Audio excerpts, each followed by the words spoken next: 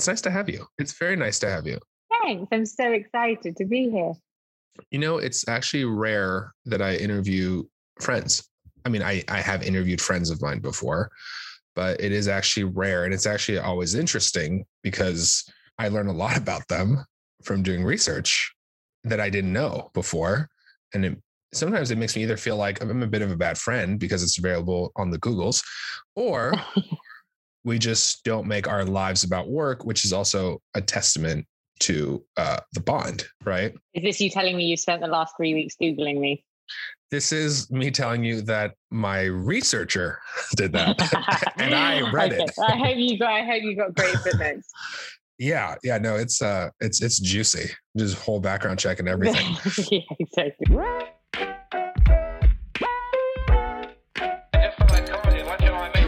You're invited to a dinner party with Jeremy Fall. Yeah. You're invited to a dinner party. Come on. Yeah. It's weird because growing up, I feel like I was always like the young authority, right? The youth authority to a certain extent. And like everyone was coming up to, I feel like you probably feel the same. Everyone was coming up. Oh my God. I am mid-crisis about exactly this like matter. Let's start there because I feel like my whole thing was always like, I don't want age to define me. Right. And I really want to dig in this with you too. And I think also probably like as a woman and things like that, it's also different. Right. Yeah. But now I don't know what happened. We got older. but like, I feel like I woke up and I no longer was that. And it was like, all of a sudden, I think TikTok killed our vibe. Our mojo, right? Our vibe, right? Because so I want to dig in about that with you. So we're about the same age. We're a little bit apart, but we're about the same age. I think for me, it was always exactly that, like kind of a bit of a young overachiever. And then suddenly I was like, oh no, just in the kind of normal category with everybody else. And here we are. Because you were CEO at what age? 30. Okay. We're talking about CEO quintessentially, obviously at 30, which was a massive is a massive company. So I think you also have something different than me. Like I've always dictated my, quote unquote CEO positions. And anytime I've achieved success, it's like, okay, well, I created this. So I feel like there's a different kind of satisfaction and people are like, yeah, but there's, when you create it, it's a much bigger satisfaction. I actually feel like maybe it's because I don't know this. If I were able to get a job as, the CEO of like a large company like that, I feel like that would be more of a testament to my success because it's like that was dictated by other people and other people have validated that quote unquote worthiness. Right. So I think it's such an interesting thing, right? Because I think when you're your own, I mean, you're your own boss to a certain extent as when you're the CEO of another company, but when you're creating your own thing, it's like, there's no one to tell you did a good job or anything. It's really yourself. So walk us through it. So you started you kind of did the whole mailroom to CEO story, right? Yeah, I started as an EA, and actually I've got my new EA here with me today. It's her very first day, and I was just telling her that I started as an EA myself, and it was the best job ever. I got to learn everything. I got to see how things really worked, how things operated, and I got insight to the way the top operates straight away. It was amazing, and I got to do some cool experiences as well. So you started as an EA. How old were you? How young were you? Sorry. How young was I? God, it was straight from university, 21, 22. So it was like 3 years ago. Okay, go on. Exactly. Living in Athens, Greece, living the dream in sunny Athens, my motherland, my homeland. It was amazing. I worked insanely hard, but I got to experience things I never imagined I'd get to experience. And then, so you obviously you graduated. There was a few steps until becoming CEO. And I know you're like very humble. So I'm going to have to pull it out of you. Yeah. I know how you are. So by all means, please, this is, there's no time for humility right now. We have, you know what I mean? Like this, the whole point is you talk about your European in me. Well, I get it. I'm European too. Very, I forget. So I then kind of graduated into a different job. And I worked alongside the founders of Quintessentially in driving global revenue and partnerships. So really it was all about global growth. And from there, I got the opportunity. Somebody said to me, I went to somebody very successful for some advice about my career, and they said, well, it's great that, you know, you think you're great and you think that everybody essentially knows you're good at your job, but the outside world doesn't, because you haven't owned anything for the world to see. So this person said to me, you really need to own something and have your name to it. So I went back and I thought, what can I own? And the opportunity came to come out and run the US. So I got to kind of own that market. That became a great success. And then I got the call for the big job. Mm-hmm. Okay. And then the rest is somewhat history at that point. Exactly. So I want to go back really quick because I really want to dig into this point. I was going to actually bring it up later, but this whole youth thing, right? Obviously it triggers questions of identity. When you are, I don't know if this is similar because I'm not a child actor, but I don't know if this is like a similar thing to a child actor syndrome, where for some reason youth is a separate form of currency, right? And it's weird because I feel like, you know, knowledge and experience are a huge form of currency, especially in any industry. But I think we were on the bridge of youth becoming cool and valuable because it wasn't a thing, and all of a sudden it was a thing, and now it's the only thing that matters. Youth is the only thing that matters, and if the more experience you have and the older you are, it's almost like your value becomes irrelevant as opposed to the younger generation, right? So the generation that's coming right after us, this infamous Z's, right? They don't know a world where youth isn't. Yeah, I hadn't even thought about that. Right? That's all they know. Like they never had that transition. They never like the idea of, you know, and even like the idea of like their life patterns, right? Of, you know, I'm going to go to school, get a job, you know, I'm going to make 6 figures at X and then 401ks. Like if they know what a 401k is, I'd be pretty surprised, you know what I mean? Because their 401k is Bitcoin. Like that's how they think. Like their money has become so easy to make and spend. It's just like, there's no such thing as really like this long-term wealth building anymore. It's very short term and it's very fickle, right? So I wonder like do you think that is something that is going to be of value to the future of like what our world looks like in terms of like innovation? Because like there's this like confidence that that's just ingrained in them, or do you think it's going to come back and essentially bite us in the ass? I think it will come back. I mean, I think everything's a cycle. Maybe that's me wanting to be optimistic about it. But yeah, I think it will always come back round. Yeah, I mean, look, it's interesting. I thought that the pandemic, and I to a certain extent, I believe that the pandemic has valued experience more. And I look in the hospitality space, and even though I'm not like technically in the restaurant space anymore, I see the jobs that people I know are going after and whatnot. And, you know, the days of the 22-year-old tattooed general manager of a hotel that just looks cool, those days are kind of over. And I'm seeing a lot more of, let's go back to the people that, you know, are kind of hospitality juggernauts and people who have that experience, and then maybe like mixing it with a little bit of the youth. But there was a point where the industry had just become like an Instagram feed, right? It was just like who's going to be able to like understand social media? That was basically like the only requirement. Yeah, but I think COVID, I think the pandemic has provoked a kind of reset and rethink across almost everything. And I think service and hospitality is definitely one of the things because of its absence that we got to rethink. But it also accelerated our world, in my opinion, by about 5 years. I would say like totally insane.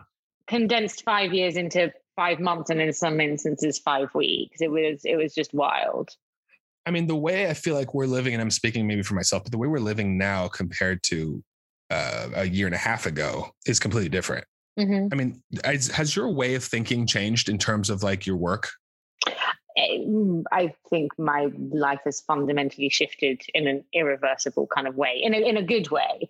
My whole existence is completely different. The way I operate day to day, definitely the way I think about things. Yeah, and maybe to your point, I would have gotten there in the next 5 years anyway, and it happened more quickly. But yeah, absolutely. When you say existence, what do you mean? Your whole existence? I was on the road all the time pre-pandemic. 70% of my time I was, on a flight traveling. Obviously that came to a grinding halt like many people around the world, but I discovered nature. I spend my weekends out of the city now, horse riding, walking dogs, hiking, just something that wasn't really a part of my life before. And now I can't imagine not being a part of my life. So that's what I mean. My existence has just shifted. My whole entire life looks different. It's interesting. I know your whole belief is having a plan, right? I know you're very big on the why of things. Yeah, of course. Which I understand. I mean, I'd love for you to talk more about that. And actually, I'm curious how someone who has a plan and believes in plan for everything adapts to a situation like this. Mm-hmm. I think for me, a plan are there to be guidelines, not rules. So I like to kind of have an idea of where I'm going with the full adaptability of if the magic of life throws something out at me, I can kind of change course. So it's really just like a guide. It's kind of like a North Star. It's a guide, but how I follow it is totally flexible to what the world throws up at me and who I meet along the way. Do you really believe that, or is that just bullshit? Tell yourself. I'm curious. What the plan part. Having a plan. Guidelines. Yeah. Yeah, I do. I love it. But with the full flexibility to tear it apart if I want to. Okay. I mean, I rarely do, but I can. So, do you consider yourself creative? It's so interesting. So I didn't used to, but part of the reason I changed roles and I am now in my new role was because I really wanted to expand kind of the creative muscles in my mind. So a big part of it was being able to grow creatively as well. The pausing during COVID has made me realize I'm more creative than I maybe realized. But yeah, that's the journey I'm on now. I mean, but you're someone who needs structure, right? So you like to think outside the box, within a box with the lid off, basically. Maybe. I don't think I like to think within a box. I think it's not so free that there's like no structure or no guidelines, or it's like completely abstract. I like some structure to my thinking, but I definitely don't like to be confined. Let's say tomorrow you were completely pulled out of what you're doing now and thrown into a completely opposite industry. Would you think you'd thrive in that environment and trying to kind of figure out? Okay. So definitely. So even though that's outside your guidelines. Totally. I think if I was pulled out and then put into nothingness, I might, Do you think you like having guidelines so that you can break them? Yes. Okay. So it's almost like a self-fulfilling prophecy of like, it's a form of success for you to draw outside the lines, even though the lines were created by you, right? Because it gives you some sense of exactly. Okay, it's like you're driving a car and like the rebellious side wants to switch lanes without signaling. Yeah, or it's just like it's just like, yeah, exactly that. Or it's just like an anchor if I need it. That's really interesting. We all have different ways of thinking. Like that's what I love about talking to people like you is just we're so different in our thinking. Like I love proving myself wrong. And then I like proving that wrong. You know what I mean? Yeah. Like it's just constantly like, I want to be able to like reinvent every single thing, recreate like so it's kind of the same. I guess you could say that I understand the loose guidelines. I think you're much more organized thinker than I am in terms of like structure and whatnot. But I think there's like a lot of similarities in our patterns, right? Definitely. I think those are patterns of people that are driven towards something or running from something or trying to create something. So I think they're patterns of kind of those people. And why do you do it? What's your why? What's my why? I think time is really limited and I always want to like maximize the time I've got and to do the most with the time I've got. So I really do think time is precious. And I just want to like, I don't know, do things. And do the most meaning creative achievement, meaning money, meaning Definitely no, not money. Impact, influence, learning, just like experiencing. Yeah. So basically, let's say, you had to look back at your life at the end of your life. You'd want to look back and be like, there's nothing more I could have really done. I really maximized every second on this planet. Yeah, I definitely, when I look back, I hope it's a life that has made an impact on the world. I hope it's like left good things. Like I'd love to use my time wisely, for the betterment of something other than just me. Right, but also I feel like there needs to be some level of selflessness a little bit in certain aspects, right? Because I think in order to give successfully and give back, there has to be a time where we did things for ourselves, right? Because otherwise you end up in this never-ending hole. My driver is the learning, right? I love just like learning new things and experiencing new things, and just whether that's new conversations with interesting people, whether that's going somewhere new or seeing something new. That's my personal like driver. I just love it. It just fulfills me so much.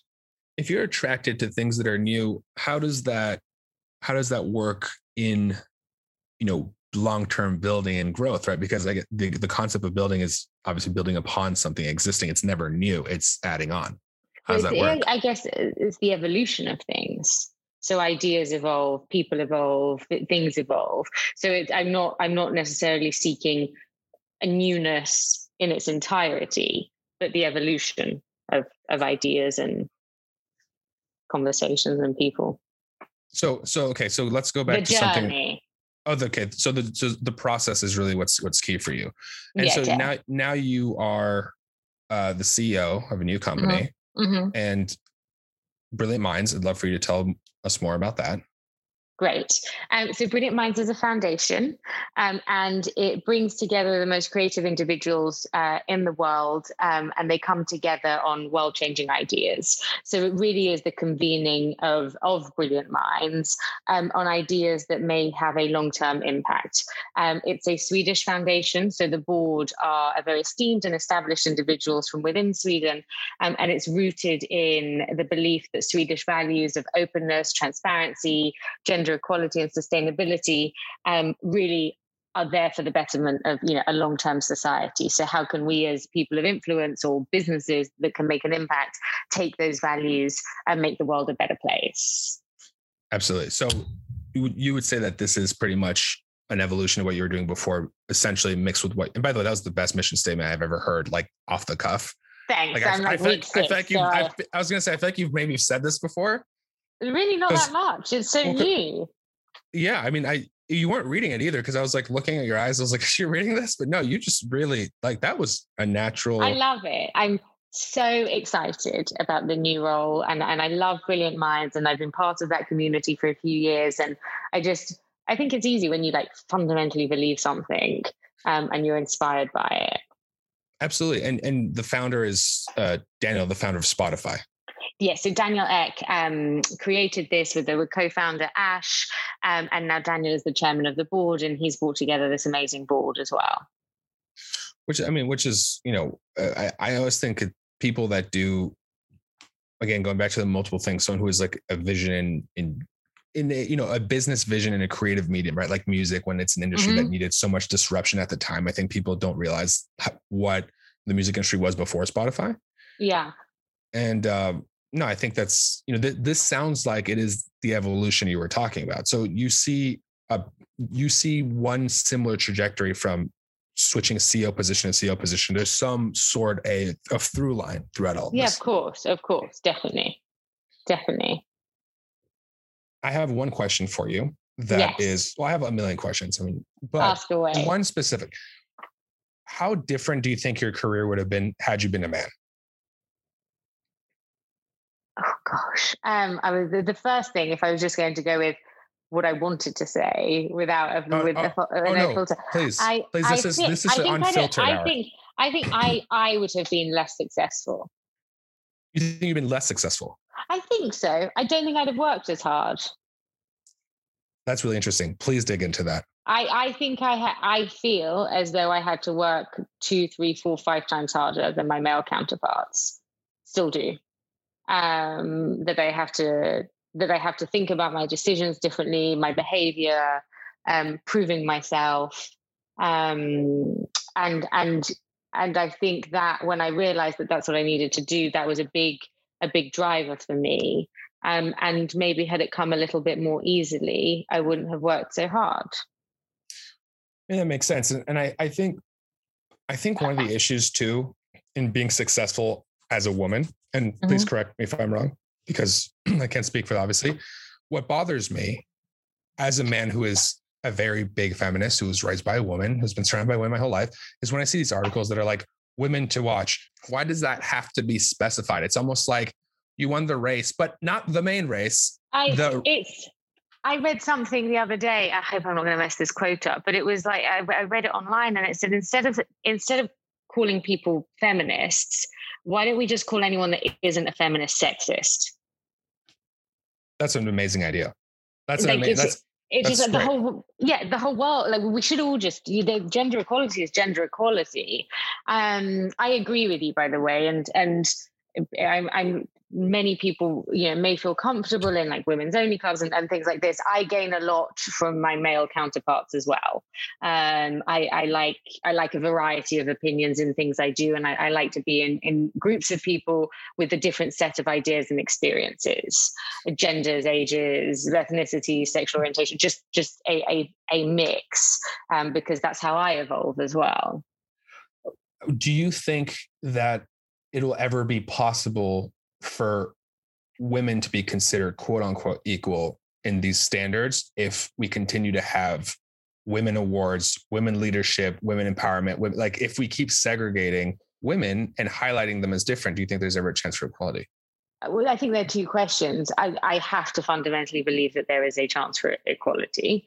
Otherwise, I wouldn't get out of bed in the morning. Do I think that I think that there's good and bad in everything. The good of having these women's only, and I've been on some of these lists, is that it draws attention and raises an issue up. So do I think without these, we would be pushing for more women on board? I don't think we would. I don't think the issue would have had the attention that it needed. When the world is at a place where it's no longer needed, is that the right place to be? Probably. But I definitely wouldn't say it's a bad thing. It's not always the route I choose, but I wouldn't say it's a bad thing. Anything that highlights and gives attention to an issue for the long-term good is a necessity. I completely agree. I mean, my theory on this is, the way I think is, when I get asked like what my opinion is on gay marriage or whatever it is, I'm upset at the question. It's not my answer. My answer is always, why would you even ask me that in 2021 or 2020 or 2019? I've been thinking about like this for a long, long time, my whole life, pretty much. So to me, it's the question, right? Like the fact that we have a term like gay marriage, it's not just marriage. And obviously we can get into that for like a long, long time. I completely agree with you in the sense that I think in order to get to that actual midpoint, we have to go extreme the other way so it gets reeled back in, right? Mm-hmm. Because if something isn't highlighted, if you don't have all these gay prides and pride months and everything, like people just won't listen. It has to be shoved down their throats over and over and over again, which is extremely sad.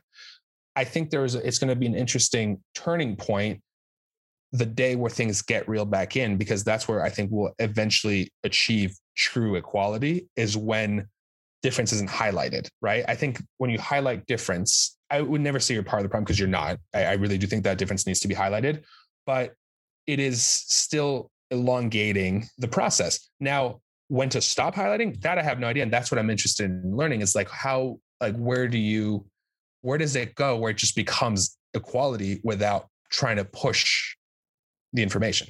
I think when the world is a fairer place. And by the way, I don't have the answer to this. It's just I just wonder about these things all the time, because it's like it's, I love to sit with people who disagree. I say this quite a bit, and it's a very controversial opinion, but I'd love to have a Nazi or someone from the KKK on this podcast, because I'd love to understand how they think. No, I'm serious. Like I would love to understand. I think giving platforms to things that's my opinion. But I see. So I disagree.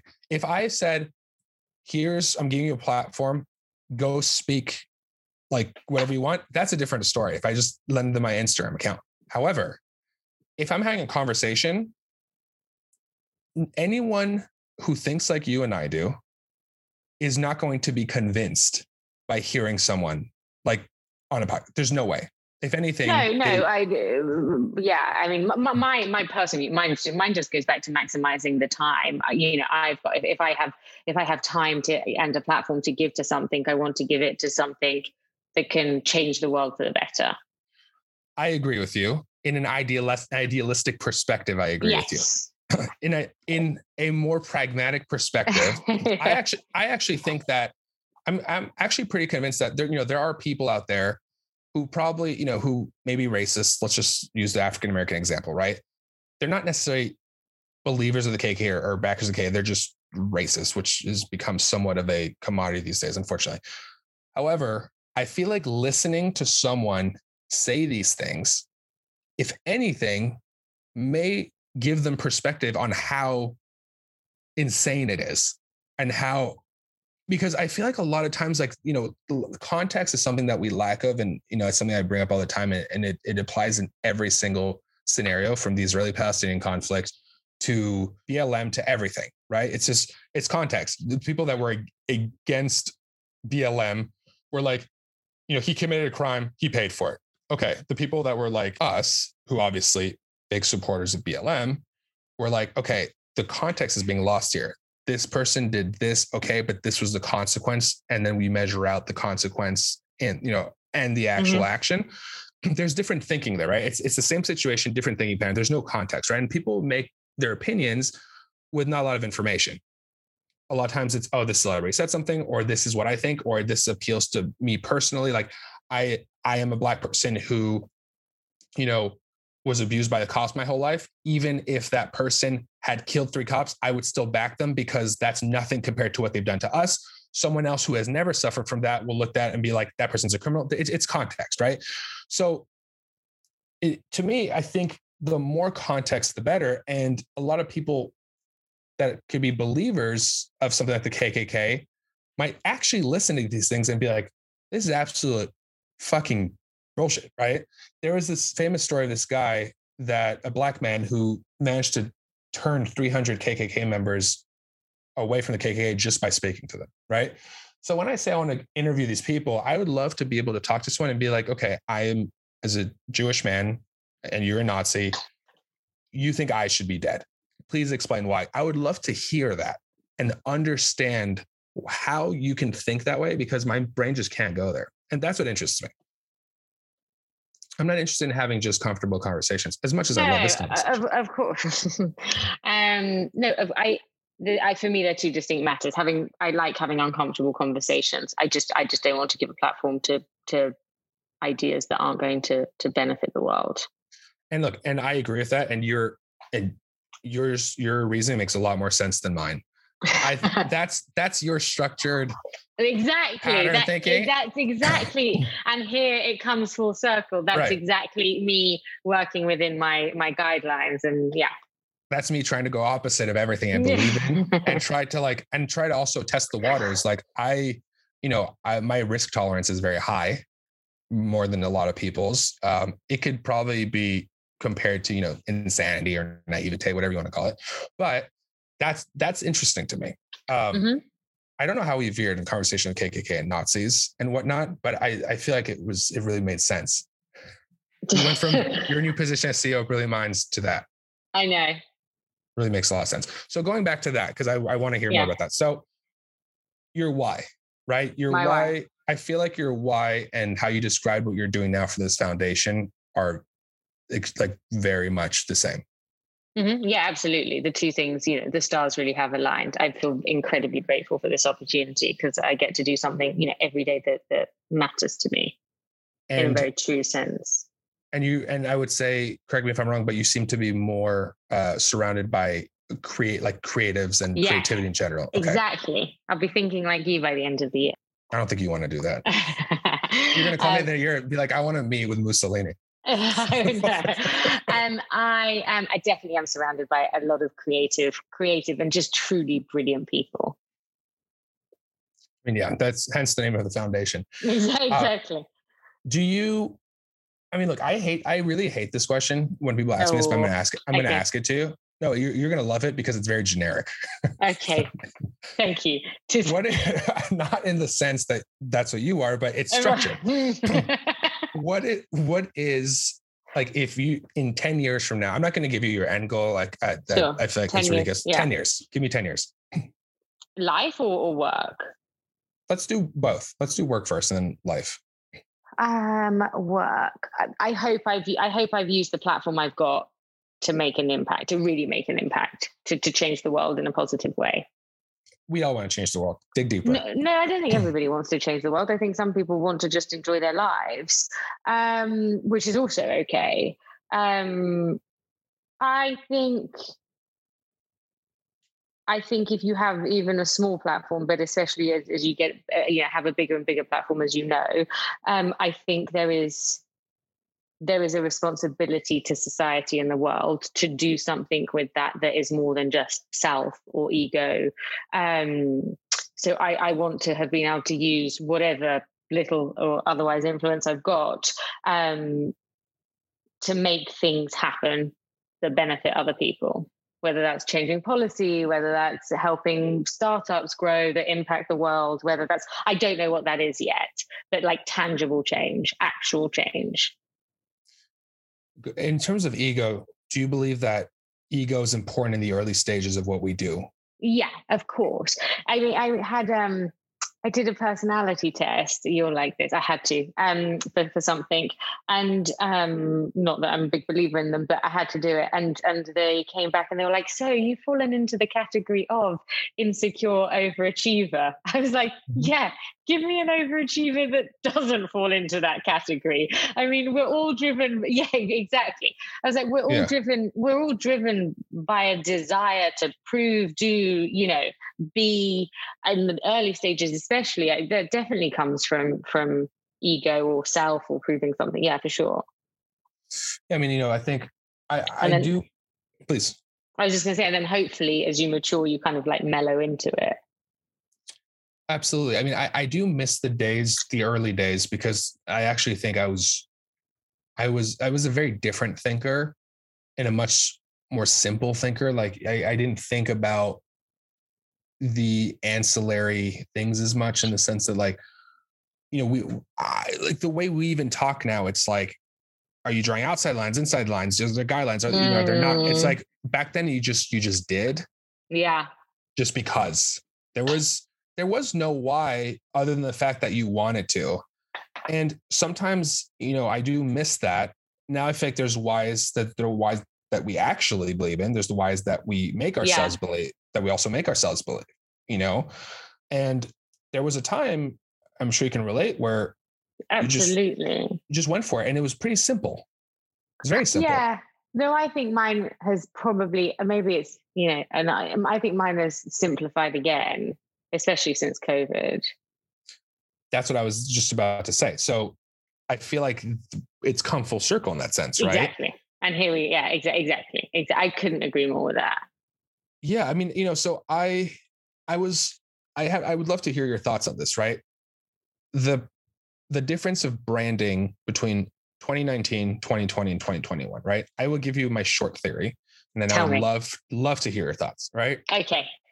2019 was, I would say, we were at the height of curation, over curation, right? Mm-hmm. It was like every Instagram post was a highlight, height of filters, height of influencers, it was, we were all like really living in a highlight, right? Yeah. 2020, stripped away from award shows, events, anything, there was really no room for bullshit. You couldn't say, "Hey, I'm at this bar." We know you're not. It's closed. You know what I mean? Yeah. So we were really, at the height of just being ourselves, right? 2021 is kind of this rebirth, right? We're smarter, we're more knowledgeable for the most part.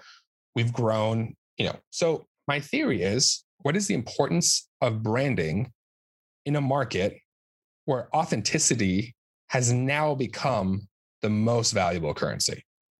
Do you think that we are going to go back to the 2019 mentality and it's going to go back to that? Or do you think now that we've lived a more authentic year, things are going to be different? Yeah, I don't think you can go back. I agree.